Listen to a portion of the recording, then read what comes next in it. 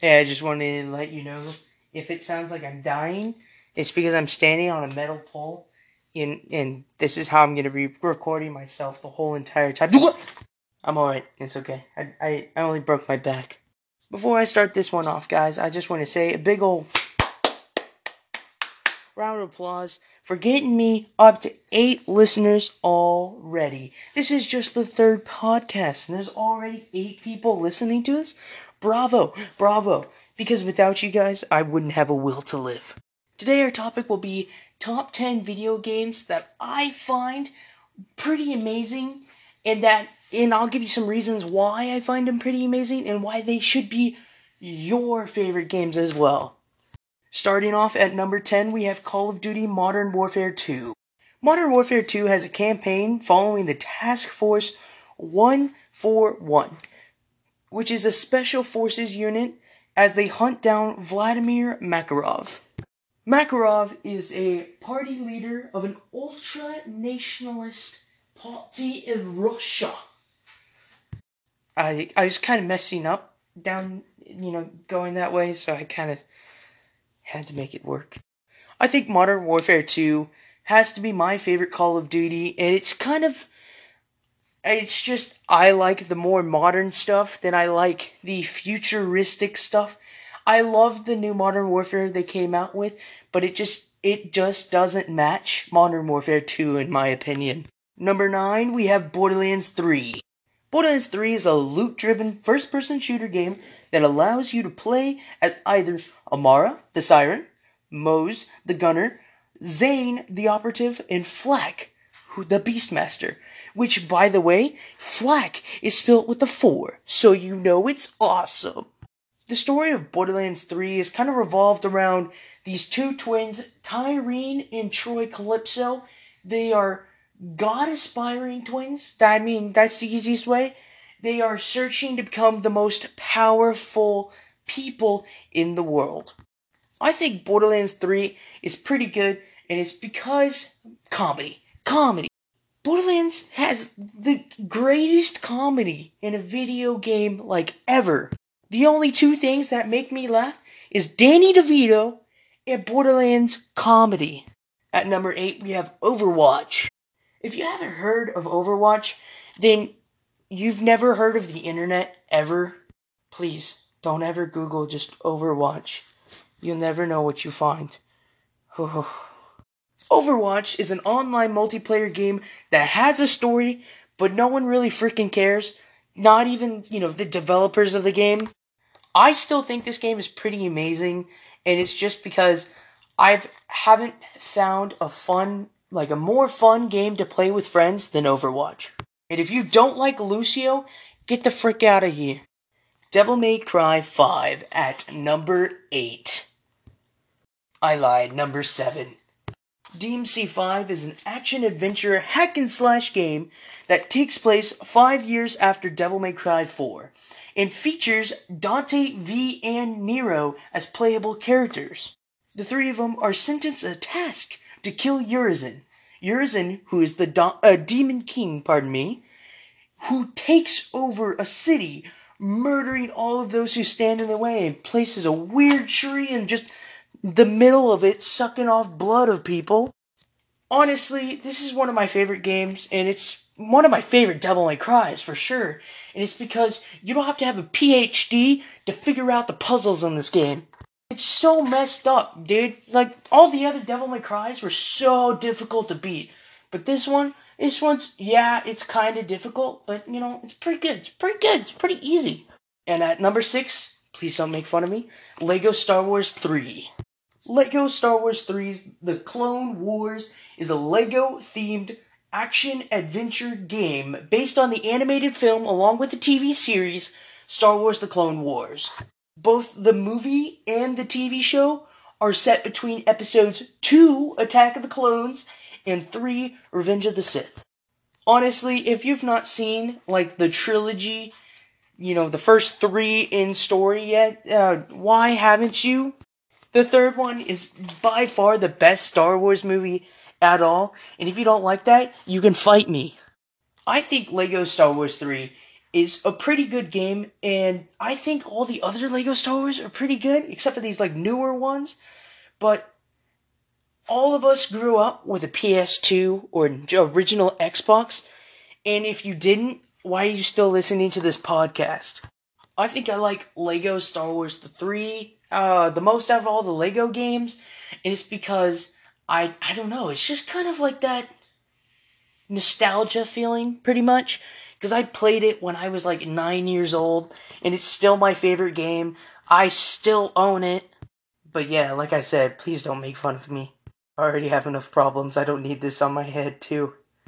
At number 5, we have Subnautica. I really hope that's how you say that. In this game, you play as a diver who swims through the ocean, and that's practically it. I mean, it's a pretty good game, I'm not gonna lie, but it's not one for story. It's just one of the most aesthetically pleasing games I've ever played, and I think that's why it's number 5. It's just when you're in a chill mood, just kind of play this. What makes the game much better is if you listen to like lo-fi music when you listen to it, like Her by Eerie. It's pretty good, pretty good, pretty good. I got the song stuck in my head. Great. All right, at number 4 we have Doom. Um, um, oof. I mean, this game is not for the faint of heart. Players take on the role of an unnamed space marine, but we all know and love him as the Doom Slayer, as he battles demonic forces from hell that have been released by the UAC on a future set colonized planet Mars. I think Doom, it's a pretty short game. Like, I played it in like 10 hours and I beat the game. But it's pretty good. It's pretty good. The really cool thing about this Doom, I'm talking about the 2016 version, guys, is that you have these things called like glory kills, is what they call them. Pretty much is if you like shot them in the knee or something, they'll like glow. And what you can do is you can break everything. In a bad mood? Doom. Having struggles at home? Slam the dude's face into a wall. Doom taught me all this stuff. Like in the first 2 minutes of the game, you break a chain and smash a dude's face into a corner of like a stone slab. Pretty intense, pretty intense. Alright, we're getting to the top 3 now. At number 3, we have Life is Strange. Life is Strange is a game where you play as the character Max Caulfield, who is an aspiring photographer, which finds herself with these time-rewinding powers due to a strange storm that's going on.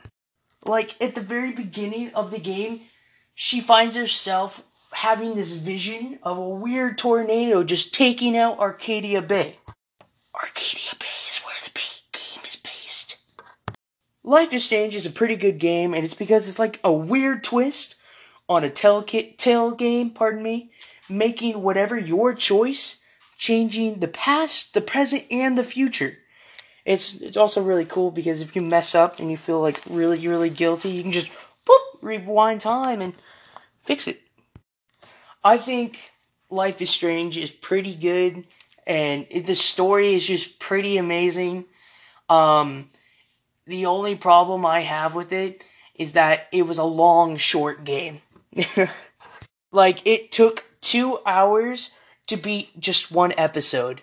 Like, I stayed up all night just to finish 2 episodes.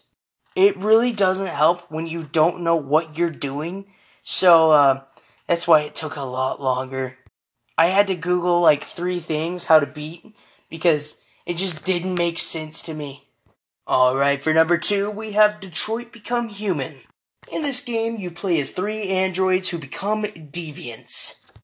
A deviant means, in long story short, they start to think they're alive. One of the really cool things about this game is it's actually based about the Black Lives Matter movement, which, it's a pretty good story. They really did work hard on this game, and you can tell. You play as Connor, Marcus, and Kara. Connor being a assistant detective, Marcus being a leader of a protest, and Kara, which is an android who thinks she's a mom. I kind of summarized these characters because I could tell you 20 minutes of which character, their background story, but then again, I don't want to spoil these games for you guys. I mean, you guys can Google it yourself with the story and everything, but I don't want to be held accountable for, spoiling the game for you. I think Detroit Become Human is pretty good. If you played Life is Strange, it's pretty similar, but it has more story than Life is Strange. It's also one of those your choices, change the future. But overall, it's a 10 out of 10. Finest game. And at last, but definitely not least, Far Cry 3. In Far Cry 3, you play as a character named Jason Brody. In the beginning of the game, you're delighted with this video of telling pretty much the background behind of it, like where they got. And what happens is you find out that your little brother got his pilot's license, and so they throw a big old party for him. Sorry, that was me almost dying by a pole. But like I said, he gets his pilot's license, and they throw a party. They go to a nightclub. It's not really a nightclub, but I gotta say this just in case my parents are listening to this. And then they think they go skydiving, because, why not? I mean, story's got to start somewhere. When they jump out of the plane after skydiving for a little bit, they find them, oh frick, man, I almost died again. They find out that they are kidnapped by pirates. Not like swashbuckler pirates, but like those gang pirates. And they only say, where did he go? When I find you, I'll get you. And my favorite, come out, Jason Brody, we only want to talk. Jason escapes the camp where he was held at, and he realizes to save his friends, he's gonna need some help. He finds help in a native, Citra, along with the native rebellion, the Arakyat. They help him bring out his own primal instincts. Is that a good thing? I guess. This is fire. But yeah, he ends up saving, everyone. Oh crap, I spoiled the game. Alright, that's gonna be all for today. You guys have a great day.